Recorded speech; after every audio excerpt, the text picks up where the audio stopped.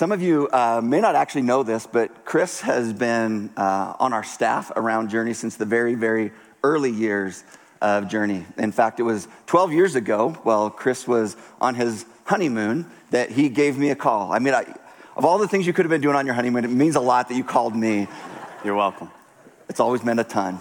But Chris asked me a question. He said, hey, I'm graduated from college, married, thinking about ministry. If you know of any opportunities, let me know. And I said, I'm not on staff there, but I'm a part of a church plant in Bozeman and would love to talk more about that. Well, one thing led to another, and Chris became an intern within our student ministries and continued to serve in and around so many things that we did here until he ended up here as our teaching pastor on our council, on our leadership team, leading at all levels of our church. It's been absolutely fun to be a part of that with him. And you can imagine over 12 years, Chris has worn a lot of hats for us here at Journey. Some of them figuratively, but some of them literally.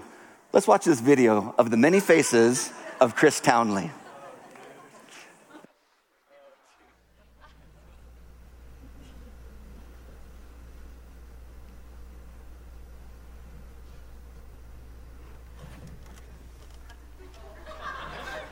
Hey, sorry if you're from Butte. My name's Chris, by the way. It's good to see you guys this morning. I was just in that canoe, so I thought I'd come hang out. And it never makes sense, right? Like, if that uncertain, because we can go all the way back to Adam and Eve and the serpent and the breaking of humanity and the people left hurt, turn the faking of humanity into scared souls. Be in your way,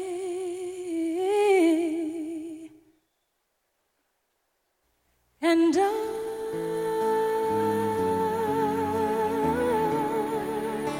will always love you.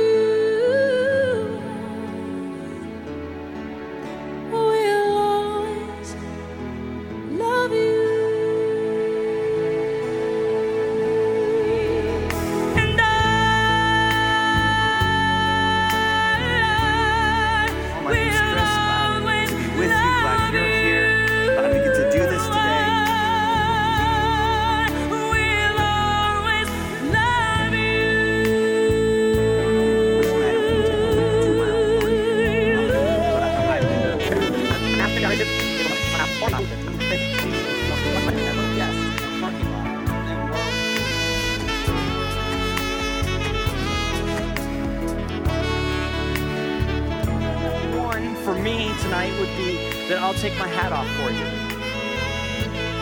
I'm gonna do it. And so I busted it out today. Busted it out. I feel like, yeah, that's a big step.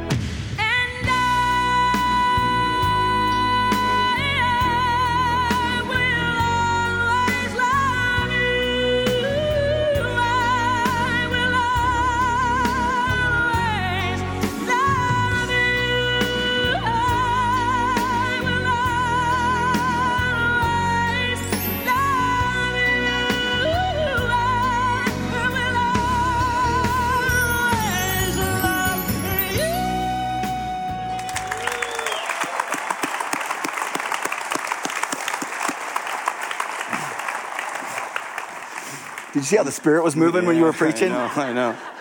Only you can pull that off. I did a lot I could never get them to do that, but you can pull that off. That doesn't say much out.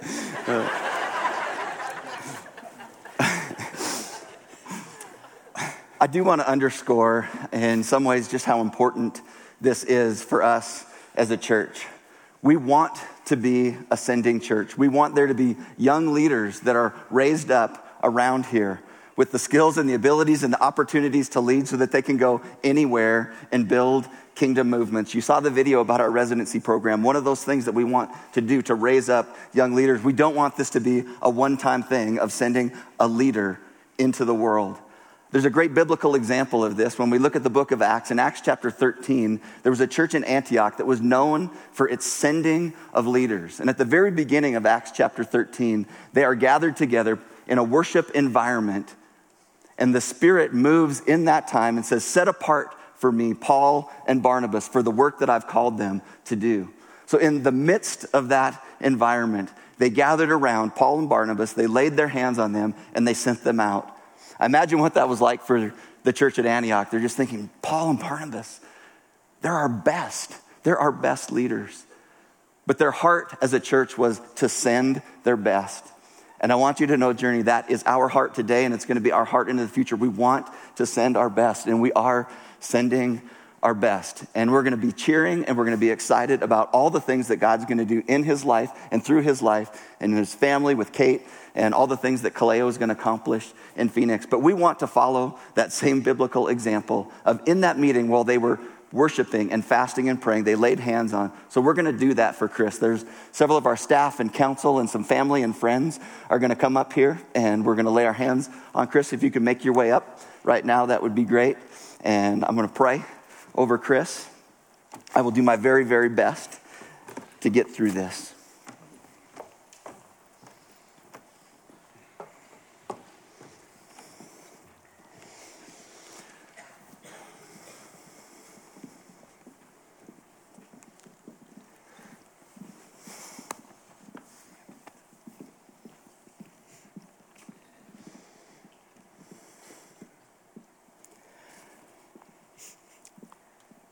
God, we pause right now and we lift our eyes to you and you alone.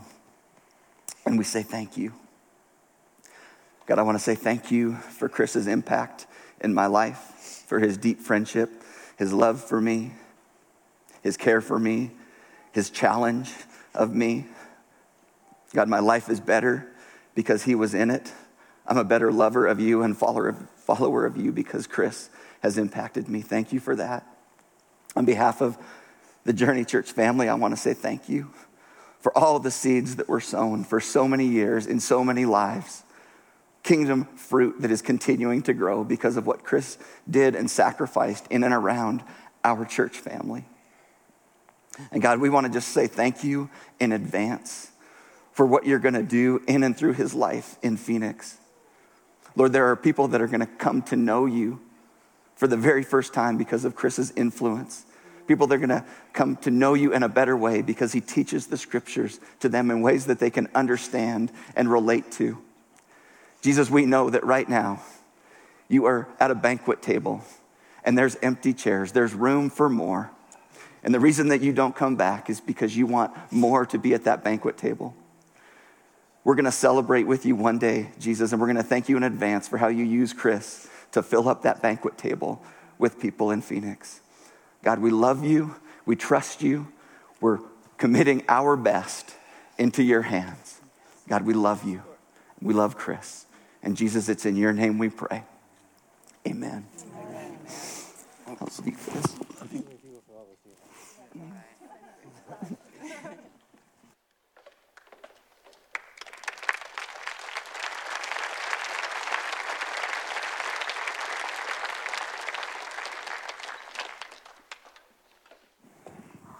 What the heck are you supposed to do after that?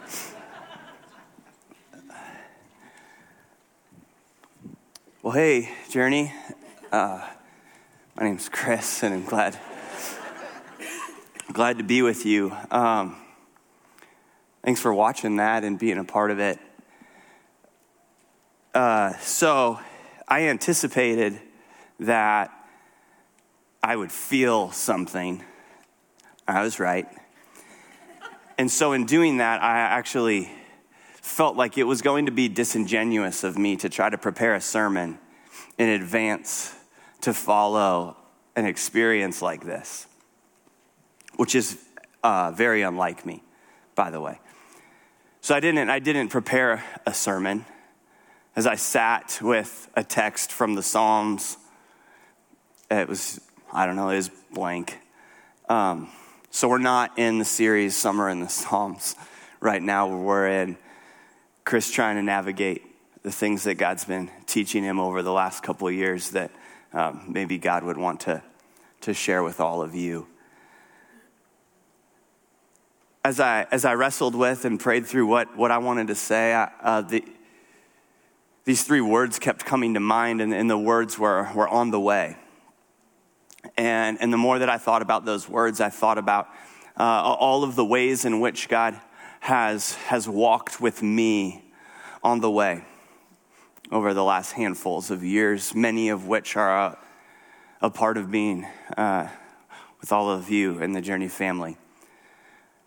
But specifically over the last 2 years as your teaching pastor after a short hiatus in Phoenix, there was something really unique that God was doing in me when I came back about 2 years ago. And it was communicating to me my identity, really, who God says I am. He wanted to use this time to communicate to me who he says I am. And it's funny because I think he's been trying to tell me that for a really long time. And I think he's probably trying to tell all of us who he thinks you are. Maybe some of you know it, maybe some of you live in it, maybe some of you receive it, or maybe some of you are still wrestling with what that might be. And so over the last 2 years in this season back here at Journey, the thing that God kept saying to me is that my life is for other people, which sounds like a thing that God would say. So that's kind of how I know it's him. And it's not even untrue for all of us, but it means something different to me because it's mine. It's my identity. It's what he's said to me. It's what he's spoken into my heart and in my life, and that I've encountered in intimate moments with him. And the last 2 years have been a gift on the way to step into that identity, to flesh that out, to see what it means when it comes alive inside of me. And so now here we are, a time of saying goodbye.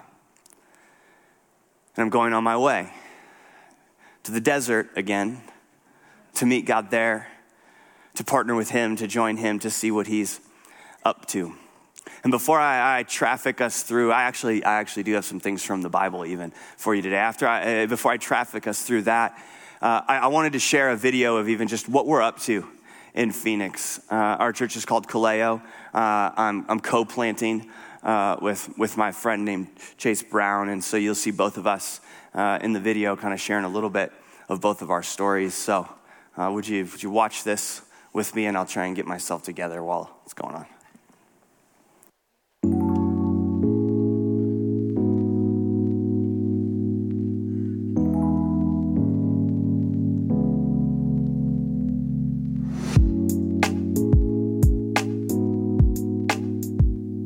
Hi, my name's Chris Townley, and I'm one of the planting pastors at Kaleo Phoenix. It was about 10 years ago that I felt the call to plant a church, and so the last 10 years have been a journey in figuring out what that looks like. My wife Kate and I moved to Phoenix about 5 years ago, in the process really honestly falling in love with our city. During that time, I was a teaching pastor at Journey Church in Bozeman, Montana, with the intention of having them send me out as their son at some point in time to plant a church. And so just as we've navigated the growing city of Phoenix, we've learned to love a whole lot of different things about it. Kind of a city without an identity as tech comes in and young people are present. We have a multi-ethnic community surrounding us. We personally live in a predominantly Latino community and are learning to love our Latino neighbors well. And in the process of trying to figure out what it looks like to be a community, a family of God in this place, it drew us to the table, a place where we gather and eat together. And as that was kind of born inside of us, I ended up meeting Chase Brown, who we're planting with, and him and I had this like-mindedness of what it would look like to create a space where everyone would have a seat at the table, and as we eat together and live together, what would it look like to learn to practice the ways of Jesus? My name's Chase Brown. I'm one of the planting pastors of Kaleo Phoenix. In 2017, my wife and I felt called to plant a church. Just around that time, we got a random phone call from a guy who said, "Hey, would you consider planting a church in Phoenix, Arizona?" which I had never been to at the time. Flew out, checked it out, looked at all the surrounding areas of Phoenix, but then we drove through downtown, and there's this old church building that was clearly vacated. It hadn't been met in for years and years. There's no roof on it. And that building did something to me. I got out of the car and just stared at it for a while, and I felt that nudge to take Phoenix seriously. So my wife and I started coming out here And we fell in love with the place. We saw ourselves living here. It gave us life and energy. We love the food. We love the people. But we love the fact that Phoenix is somewhat new. The downtown area, Central Phoenix, is becoming. And we felt called to be a part of that becoming and to create a healthy church in the process that reflects that community. We've been meeting together for months and months, eating together in living rooms and homes. We're sharing tables, which we believe is sharing lives. But now, starting September 8th, we're going to meet corporately, and we're going to meet every week and have that in our rhythms and in our flow of the church that's becoming with this city that's becoming. We love the space that we're meeting in. Grace Lutheran Church off 3rd Street in Roosevelt, right in the middle of this city, and all the construction around it, all the people, the condos, people are moving here and flocking in. And we feel called to be in this particular space because we believe that this building preaches for itself. From the moment you walk up the steps and you see that cross and you see the stained glass, it's preaching the kingdom of God to people when they walk in. It's preaching who Jesus is, and we get to be a community that exists in this sacred space to practice the ways of Jesus together. So come meet with us starting September 8th. We are incredibly excited about what God's doing. We're excited about where we're going, and we can't wait to join together in the rhythms of meeting weekly starting September 8th.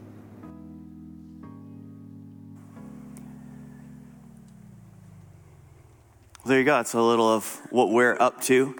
Yeah.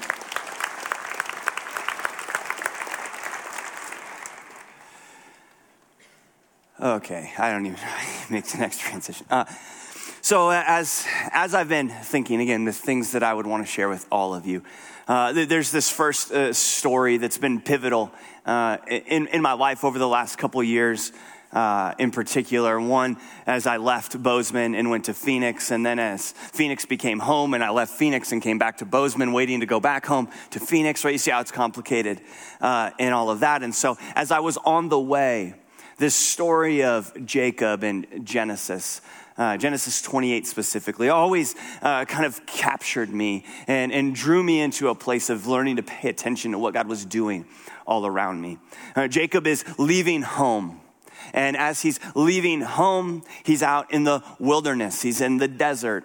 All of these images are metaphorically connected to my own life. And so he's on his way, and he's finally got to stop and set up camp. And so he grabs this rock for a pillow, and he lays down in this place. And as he's laying down in this place sleeping, the Lord comes to him in a dream, and he has this beautiful dream, this vision of this ladder between earth and heaven and people going up and down. This picture, as we look back on it through the lens of Jesus, of what the whole thing was all about. Kingdom coming from heaven to earth. But Jacob has this unique dream. And he wakes up from this dream where he had this ladder and the heavens are open and God's speaking to him. He pops up off the rock that he'd been sleeping on, and he goes, I didn't even know God was in this place. And then he praised God. And I love the imagery that we see in Jacob there, because I think that's probably all of our challenge as we go on the way, wherever it is you're going, because you're going to get up out of these seats here in a moment and you're going to go on the way. And I don't know where it is that God's calling you to go or what God's calling you to do. But I would love it if we all started to look around and go, wow, I didn't even know God was in this place. I didn't know God was in that relationship. I didn't know God was in that coffee shop, this office building, this home even. And we would pay attention to God all around us and know that he's the God who goes with us on the way. And so the second story then that kind of captures this journey, if you will, that I feel like I've been on, is this story in Luke 24. And there's this scene that's unfolding. Jesus, just 3 days prior to this story, has been crucified. He's now risen from the dead, but not everybody is really keen on believing that that's actually true.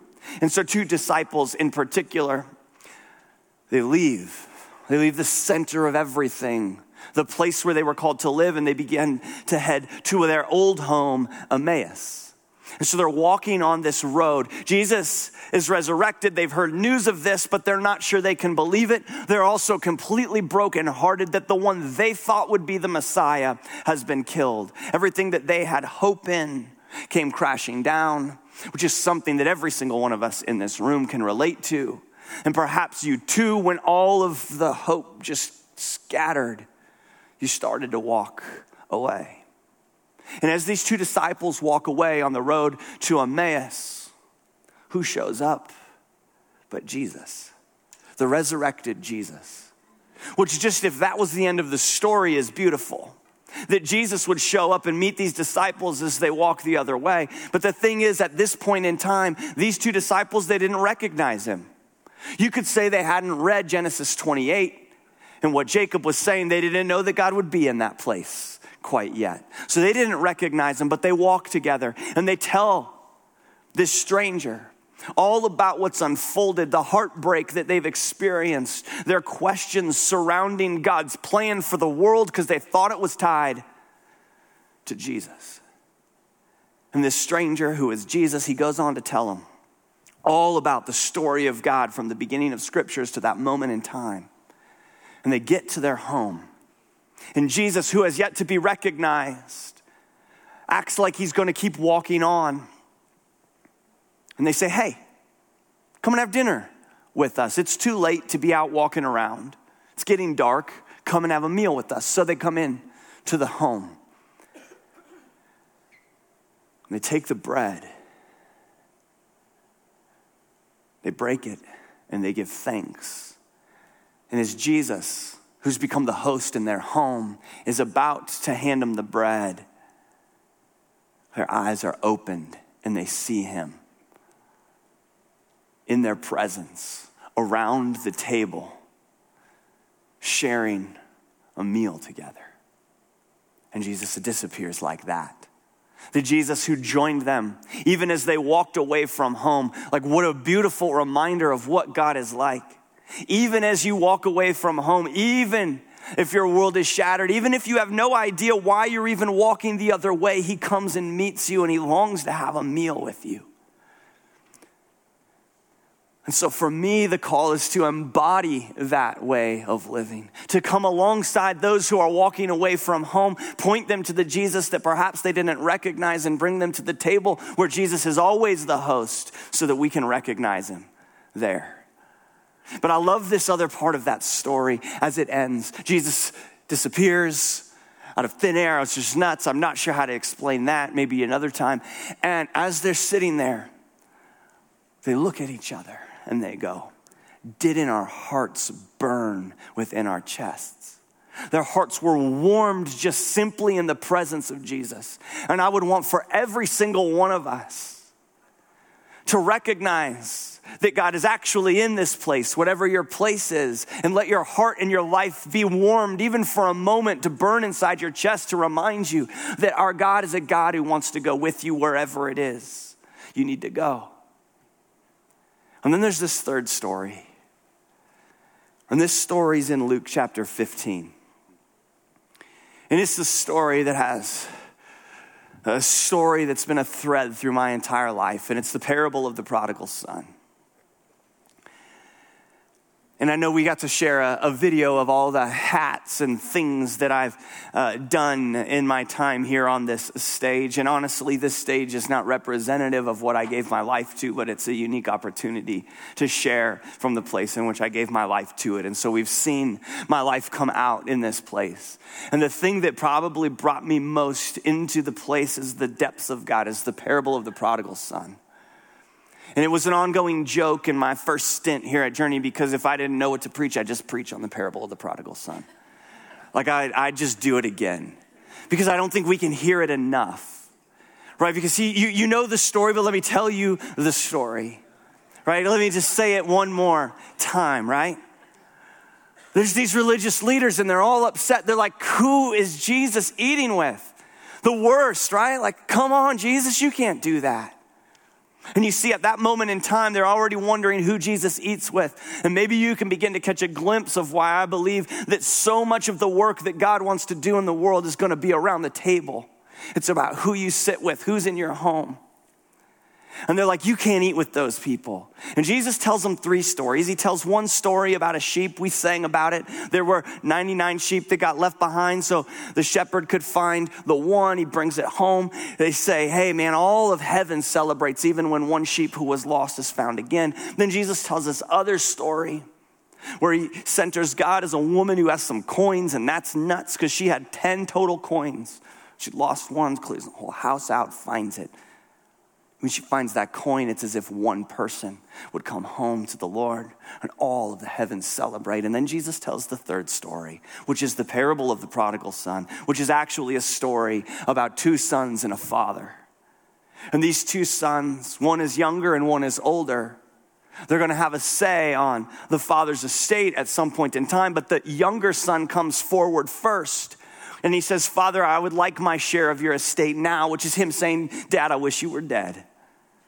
Which is pretty intense, but it's also a thing that sometimes we do. We could relate to that if we're honest. And so he says that to his dad, and his dad's like, harsh, but here. Gives him the money. The younger son takes the money. He goes, he spends it on wild living. And one time I was telling this story because I've preached this sermon 4,000 times. And one time I was preaching it to a bunch of high school students. And Brandon Edwards, our worship pastor, he was there with their oldest daughter, Jane, and they're sitting in the back. And I said, do you know what wild living is to this group of high school students? And she elbows her dad. I don't know how old she was at that time, like maybe 4 or something. And she says, Dad, I know what wild living is. It's lions and tigers and elephants. Which is just hilarious, but has nothing to do with my story. And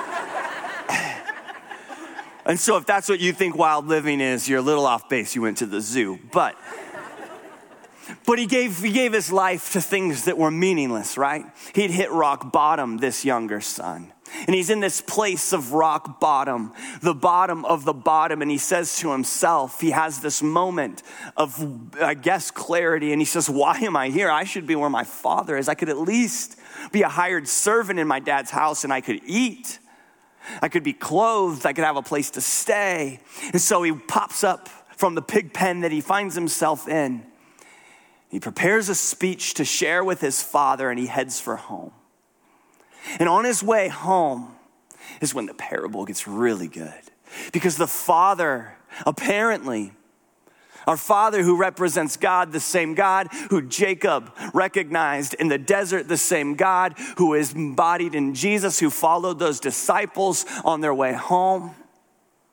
That God shows up in the picture of this father in the parable. And guess what this father was doing? He was looking into the distance for his son. Every day he looked for his son to come home.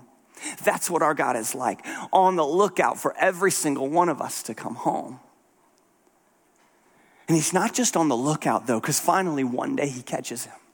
He sees him in the distance. And you would think, right, that this would be the time in which that father would be like, I told you so. There's going to be some stipulations. He's going to set that up. Maybe he would even lock the door.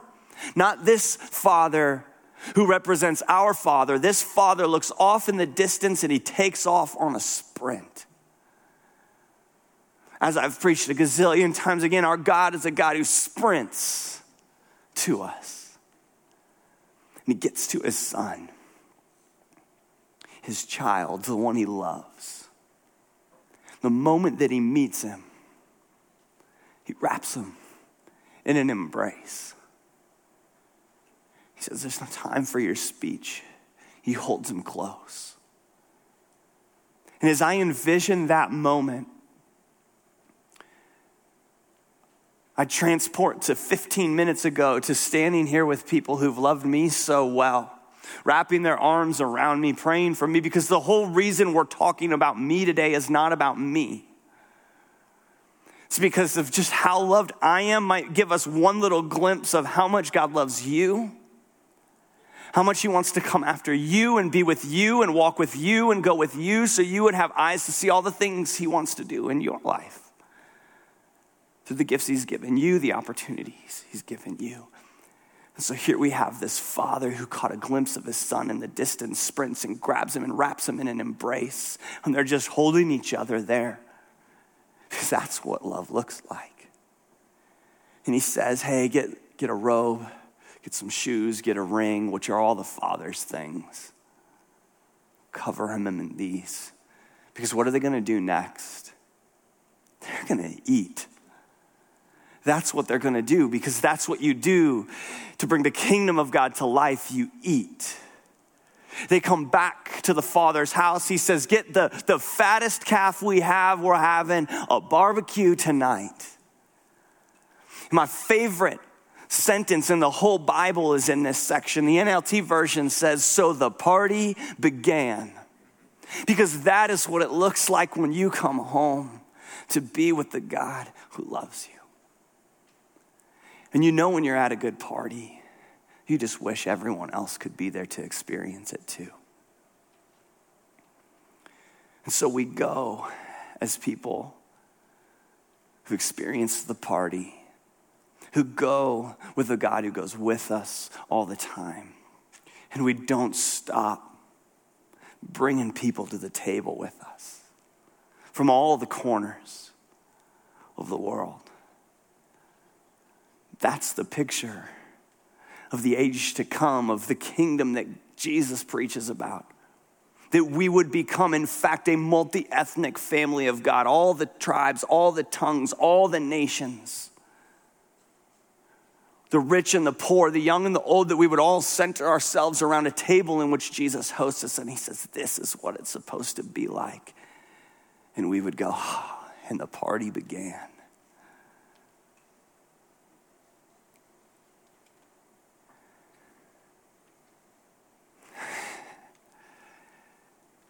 I just want, more than anything else, all of us to see how much God loves us. Like that's all that you need to know. Like, I love to teach, I love to preach, I love to tell stories, I love to unpack the cultural significance of a biblical text. But really what we need to know is how loved we are by this God, whether we're walking away from home, whether we're coming home, or whether we're out in the desert with our head on a rock, unaware that God was even in that place. And I want God to be able to speak to each one of you who he says you are. And I want you to hear that whisper in your own life, so that you might live out of that identity. You are who God says you are. Let that be true. You'll find that when you ask God to tell you that, the words are way less profound than you anticipated, but the meaning is fuller and more intimate than you could ever imagine it to be. So all I want to give us a chance to do is to hear from a God who sprints, and a God who speaks, and a God who's already in this place. And I want you to be able to just pause for a moment and say, Lord, who do you say that I am? And pray that he would give you ears to hear. And then pray that you'd receive it. And then pray that you'd go live it. Because that's what we need. We need more people who live out of the identity that God's given them. And he wants that for each one of us more than we could ever want it for ourselves. So let's pause for a moment. Invite the Lord to speak that to you. Maybe you'll find yourself in the story of Jacob and you'll say, I didn't know God was in this place. Maybe you'll find yourself on the road to Emmaus, away from home, away from where God wants you to be, and you'll find he meets you there and your heart was burning inside your chest. Or maybe you'll find him at the party of a son who's come home and been met by his father.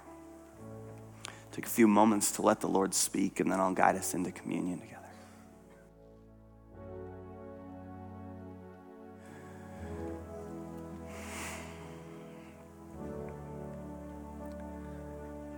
Father, Son, and Holy Spirit, you are with us. We welcome you We thank you for the gift of your presence. God, we thank you that you're a God who loves us. I thank you that you show us that truth through other people. And I thank you for the gift it's been for me today to encounter your love through other people. I pray that we would all have experiences in which we encounter your love through other people. God, as a Journey Church family, I pray that you would give us eyes to recognize you in all of the places. That we too would have such a profound experience with you in those places that we would remark like Jacob did, God, I didn't even know you were in this place. But we would find you and meet you there, that we would join you and participate alongside of you. God, I pray that if we're walking away, so to speak, away from something, away from you, whatever it might be, that we would also have eyes to see that you are a God who meets us on that path, that you walk with us in whatever direction we go because you so long to be with us. Would we receive that love right now in this moment, Lord? And God, I pray that we would encounter you as the God who brings us home. That life with you would be life at home where we're supposed to be. And let us pause for one moment right now, Lord, and envision you enveloping us in a hug in the same way you would hug that son who came back home. Embrace us now, Lord. We're so loved by you.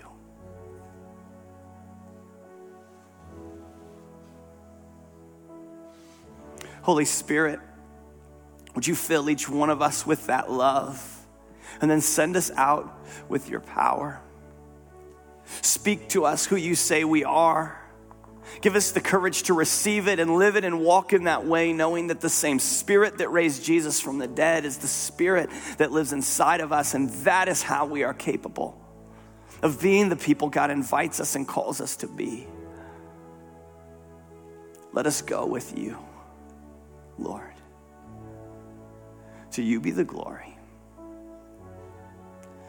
We love you so much. We thank you for loving us. In your son's name we pray.